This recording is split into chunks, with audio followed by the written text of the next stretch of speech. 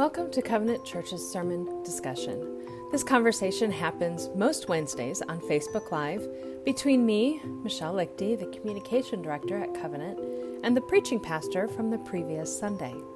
If you haven't already, I recommend listening to the sermon before listening to our discussion.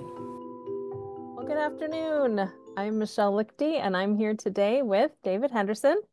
Good afternoon to all of you. You know, David, I wasn't sure that we were actually going to be able to discuss your sermon this past Sunday. And here we are. And here we are. Yeah, another, this is like unexpected turn number 5 or 6 in this process with my eye. I was scheduled, as many of you know, to have my surgery today. And I went for my kind of 6-month assessment after the surgery. And then Six week. this Six week. week. Yeah, 6 week. Did I say 6 months? Yeah, You 6 week. did. Thank you. Yeah, and so I was also thinking it was the 2 days ahead of time pre-op meeting for the surgery I was going to have today. And the guy said, "Well, actually, your cornea looks a little bit better." And I said, "Well, it's funny you would say that because I just have noticed in the last couple of days just the beginning of some clear vision all the way on the periphery of my eye." So I he's just like, "Well, what should we do?" And he said, "Let's just track it for a month, see what happens." And he said he wasn't comfortable going any further than that, but Mm-hmm. um, possibility of kind of permanent losses that might come if we don't go ahead and rectify it at some point. Yeah. So this is a continue to pray and wait and watch what God chooses to do in this in between time. And now the surgery is scheduled for a leap day. And I don't think we'll leap past that. I think that's going to be he said, if something miraculous happens, great. We don't have to do the surgery. And if not, we have this incredible procedure available to us that's really successful. And he's confident Wow. it'll work. So, yes. So Yeah. here we are So here we are. unexpectedly. Yeah. Unexpectedly. And yeah. And I told you right before we came on, I almost didn't take notes because I was like, oh, David's having his eye surgery. We won't have a discussion. I don't need to take notes. And then I thought, actually, it just does help me focus. So I'm going to go ahead and That's do it. great. And so I'm so glad I did. So here we are. So here we are. We're going to discuss your sermon this past Sunday, How to Share Faith with Those Who Don't Believe Like Us, from Colossians chapter 4, verses 5 and 6. Um, and, you know, you started your sermon, and this is what I wrote down. We think in terms of what we lack or what we're Mm. missing when we think about sharing our faith. And I thought, wow, did you have a spotlight on me? Well, isn't that all of us? Yeah, I think Yeah. so. It's a common feeling. Like, Oh, yeah. what if I don't have the right answer? What if I don't Yeah. know what to say? It's probably one of the most common things that I hear as I talk to people about evangelism is I'm not confident that I have what I need to do that well. Mm-hmm. Mm-hmm. And and so I really it's fun. I pray there's a passage from Isaiah chapter 50 that I pray that talks about God giving wisdom and understanding each day and it says so that I may know how to comfort your people. And I was praying that I Mm, pray that every day just for the wisdom to know in my teaching and preaching and one-on-one conversations and sharing faith that God would do that. And I just thought, boy, the comfort that God's people need when it comes to evangelism is you've got this. I mean, mm, God is the great evangelist, and He actually has, according to Scripture, given us everything that we need. That's not wishful thinking. It is really His assurance and promise that we've got everything we need. I've got a story to tell. mm-hmm. Jesus is part of my life, and Jesus has changed my life, and my Mm-hmm. life is telling that story. My words can tell that story too, and I actually have God resident within me, the Holy Right. Spirit. And scripture promises that God is at work in the hearts and souls of people I will encounter as I go through my day, drawing them to himself. And those same scriptures promise that the Holy Spirit will give me the words that I need when I'm called upon to communicate my faith. And Yeah. Yeah. yeah, there's incredible peace and rest that comes in that. And it does. And you know, I grew up in the era of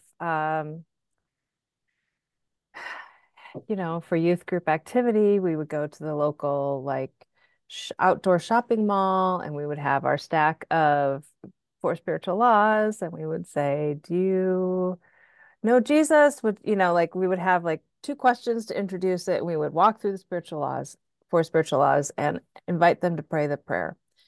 And I think there is a time and place for that. And it's not necessarily with your next door neighbor. Yes, and yes. Agreed on both those counts. Yeah, there was a time when the typical American was very biblically literate, had a lot of background in the Christian faith, and was pretty likely to be at least warm to God, if not a follower of Jesus. And so the starting assumptions um, are so different than where people are now, as we're so much more multicultural than we were when you were a teenager and when I Right. was, and there are different faiths that find much more expression, and the confidence in the church has sunk through the floor, and the confidence in the authority of Scripture it has gone the same direction, and so Right. we just do not have the same starting point. Right. Right. Well, and I think we've said this, you have said this over and over, and we at Covenant have said this over and over. We want to develop relationships with people. We don't want to consider people as projects. Yes. And Michelle, I've been thinking about this, and I may have said something to this effect in an earlier conversation we had. I think back over people that I've heard of who came to Christ through that kind of Four Spiritual Laws presentation to a stranger, and then think about the way that it's happened, what happens when somebody comes to Christ through a friendship that's formed and then being folded into the life of the church at the same time they come to a place of faith. And it just seems like the staying power of the second one compared to the first is so much greater that Mm. a person. I remember doing a beach evangelism thing with Crew uh, shortly after I became a Christian, sharing the gospel with a total stranger. He committed his life to Christ on the beach. Hmm. He told me the next day he wanted me to meet his dad. I went to meet his dad. His dad said, "Who are you and what are you talking about? I don't want my son to believe." My son looked at him, looked at me, and said, "Okay, I don't believe. Never mind. See you later." It was like, you know, we had no context for anything, and it's like, what even Wow. was that was that Yeah. commitment that he made. Yeah. So relationships are so important in the way that we share the gospel. Hmm. Hmm. Trust, people having trust in us is the single most important step in their beginning to explore the possibility of trusting God. Hmm. Yeah. And um, so then just turning to Colossians 4, talking a little bit about that, those verses, um, you talked about, the definition of an outsider, which isn't the us and them verse Right. that we Just means a see. non-Christian. It just means somebody who's not following Christ. Right. Um, and then be wise in the way you act. Yeah, and I think this is where the insecurity is for so many people is I don't feel wise in the way I construct an argument. I feel like if you put me with a pretty bright person who's done a little bit of research on this, um, I'm just gonna be tripping all over my own toes because I don't know how to present a compelling argument that will persuade them. Mm-hmm. And it is really interesting that that's not the direction Paul goes. Wisdom for Paul and for Scripture is not uh, framing in an intellectual argument. It's how you live your life that in a way that reflects that God is at the center of it. So wisdom starts to show up in compassion and kindness and humility, gentleness, patience, being peace loving, being considerate. All of those qualities of wisdom that are echoed again and again. That's how we are to be with those who Mm. are outside the faith. Mm-hmm. It's such a different way of approaching it.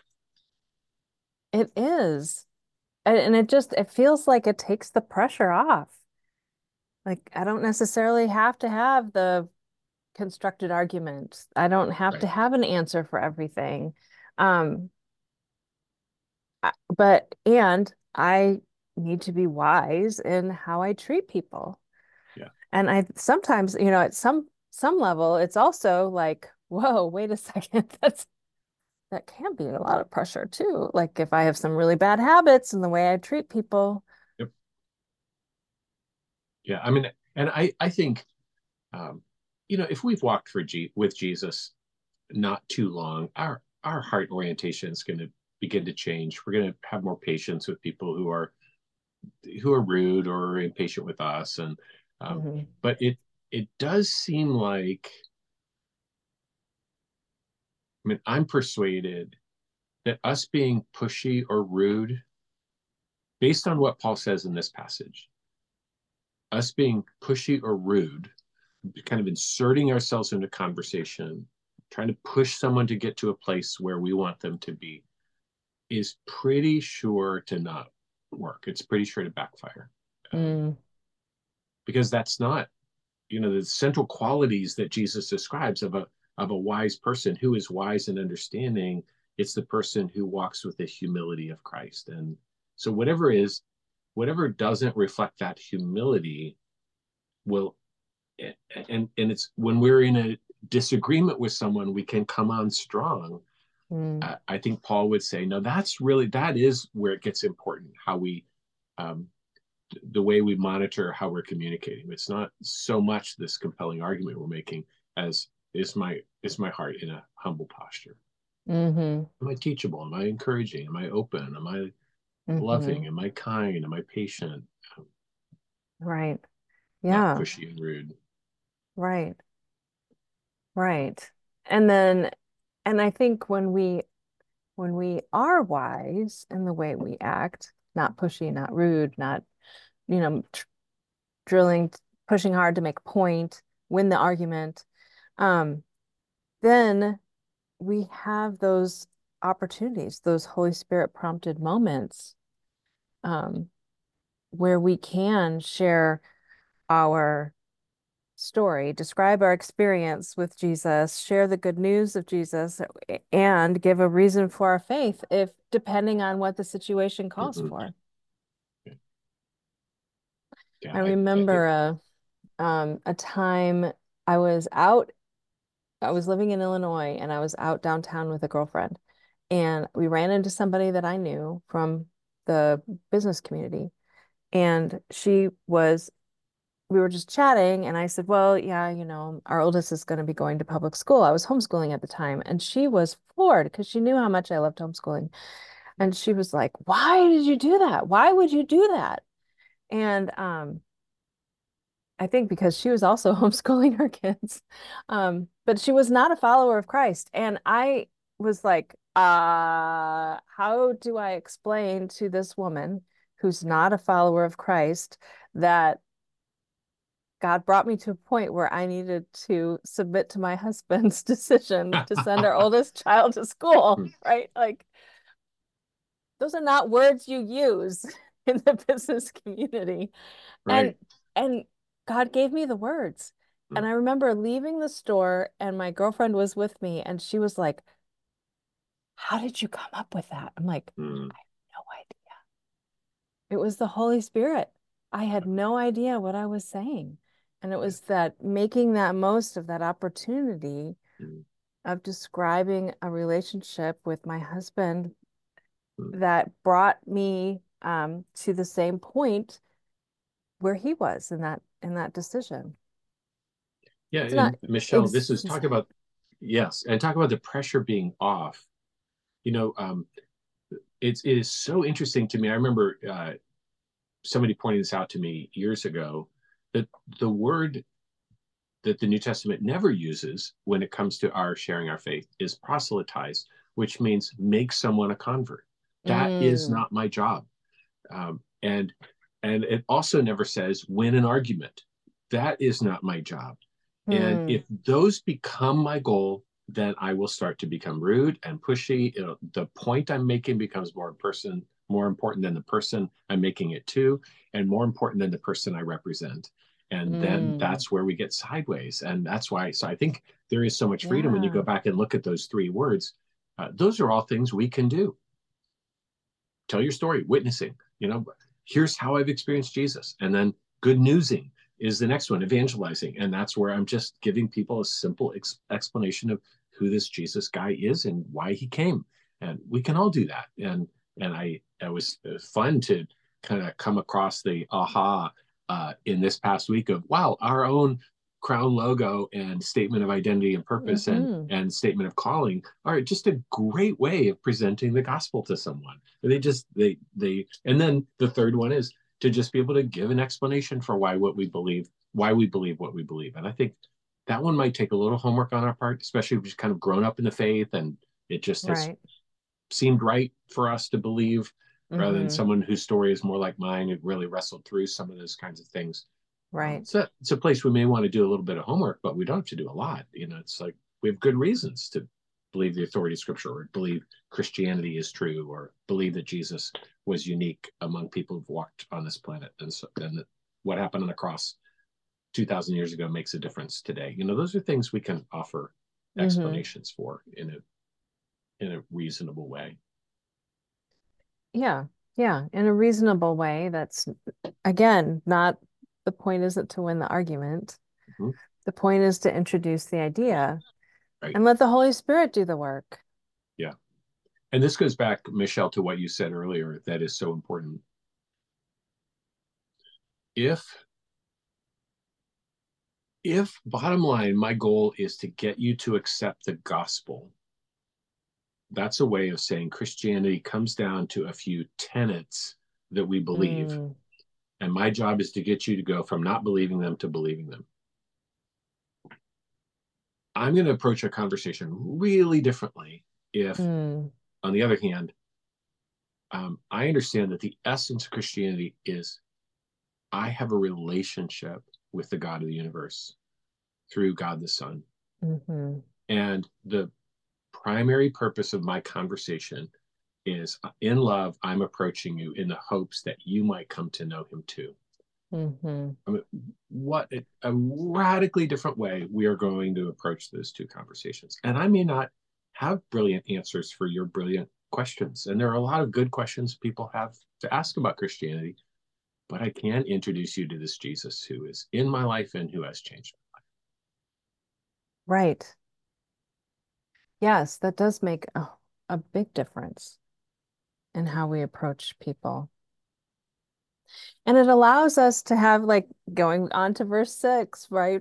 Colossians 4, verse 6, to have our conversation be full of grace and Yeah. seasoned with salt, which is the whole purpose, well, which is where you got the name for the sermon Right. series.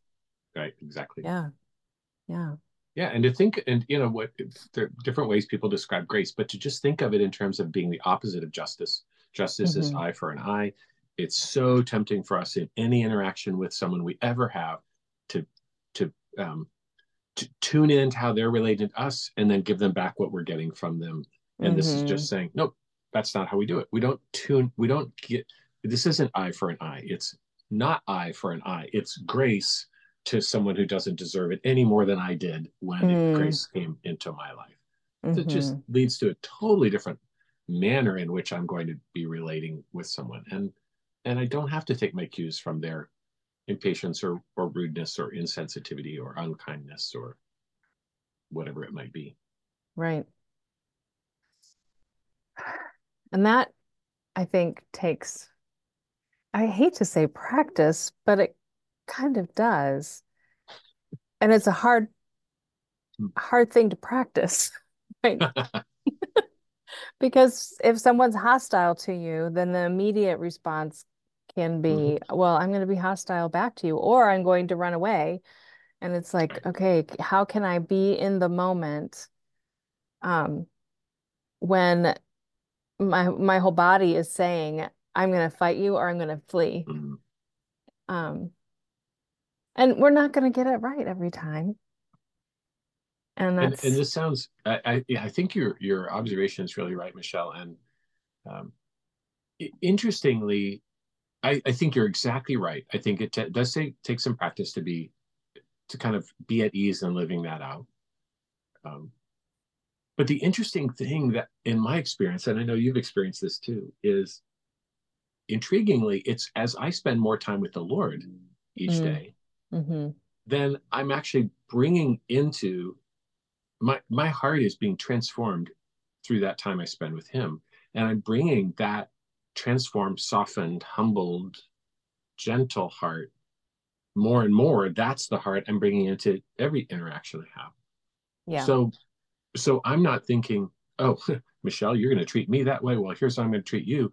I've Mm-hmm. just spent time today and every other day with this guy who just forgave a debt that's the equivalent of a $30 million debt. So if I find myself in you in my debt because you're treating me rudely to the tune of $2,000 or $3,000, it's like that's nothing. I've been forgiven this. I've been received with patience and kindness and not rudeness in response to my rudeness towards God. I've been Mm-hmm. received in grace. So I get to bring that um, fresh experience of the gracious welcome of God into all of my welcomings of others as I go through the day. Mm-hmm. So our time with the Lord is not this checklist thing that I do. You know, I do my prayer list and I do my Bible reading and on I go into the day. No, it's time to be with the one we love, the one who Mm-hmm. matters most to us, the one who alone on this planet is able to satisfy and fulfill us, is the one for whom we live. Mm-hmm. Yeah. Yeah. And I love how you ended your sermon with the story about the prisms Hmm. and how we are to shine as followers of Christ. We are to shine in this world like the prisms in direct sunlight, just flashing God's color all around.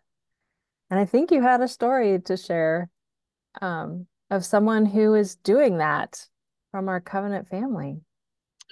You think of the conversation we just had right before we came Huh? on? Yeah. Yeah, Uh-huh. this is so fun. I love this. And I'll try to make this just really vague because I want to let them be the one who share, their own names and tell the story as they want to. Right. But it was incredibly fun. It was that afternoon after I got back from preaching, I got a text from a couple of folks from Covenant who had gone to a wedding, and these are folks many in our church would know, just dear, wonderful people who are really sacrificial in the way that they're giving themselves in ministry in the life of the church as lay people, and people in whom we see the light of Christ. But one of them sent a picture of the other one, um, with her hand on the shoulder of a street vendor who had tattoos all up and down his arm. And he was in front of his little grill, and she was praying for him at night in this city that they'd never been to before. And and it was so fun to hear the two of them talk about that experience. The one who took the picture saying she's just like this everywhere she goes. The light of Jesus shines in her. And so I texted her and said, "Oh, I love this. It's so beautiful to see." And she said, "But Pastor, it's what you've taught us. We're salt and light, and wherever we go, we get to serve Him in this way." And I said, "I know it isn't. I mean," she said, "And God is working everywhere we go." I said, "I know, and isn't it so fun to be part of that work, that He would give us that privilege to be part of that work?" And she said, "I know, it's the way to live." And so it's just this sweet exchange, and so moving to see that little stealth picture taken of the very thing we're talking about being lived out, just as a part of, as a way of life. Um, Mm-hmm.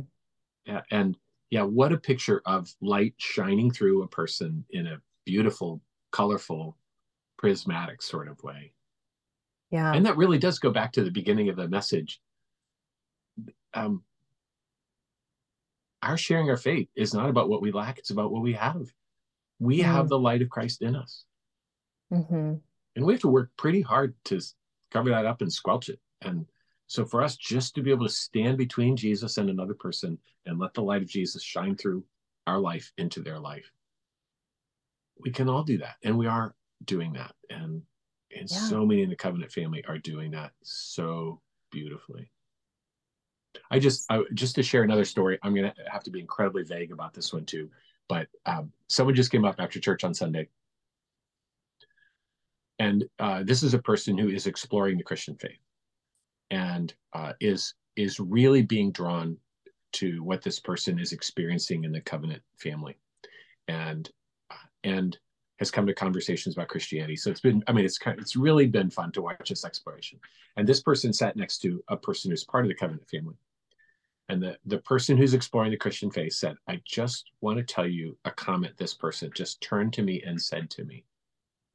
I am absolutely convinced that the person who made the comment doesn't even remember having made it.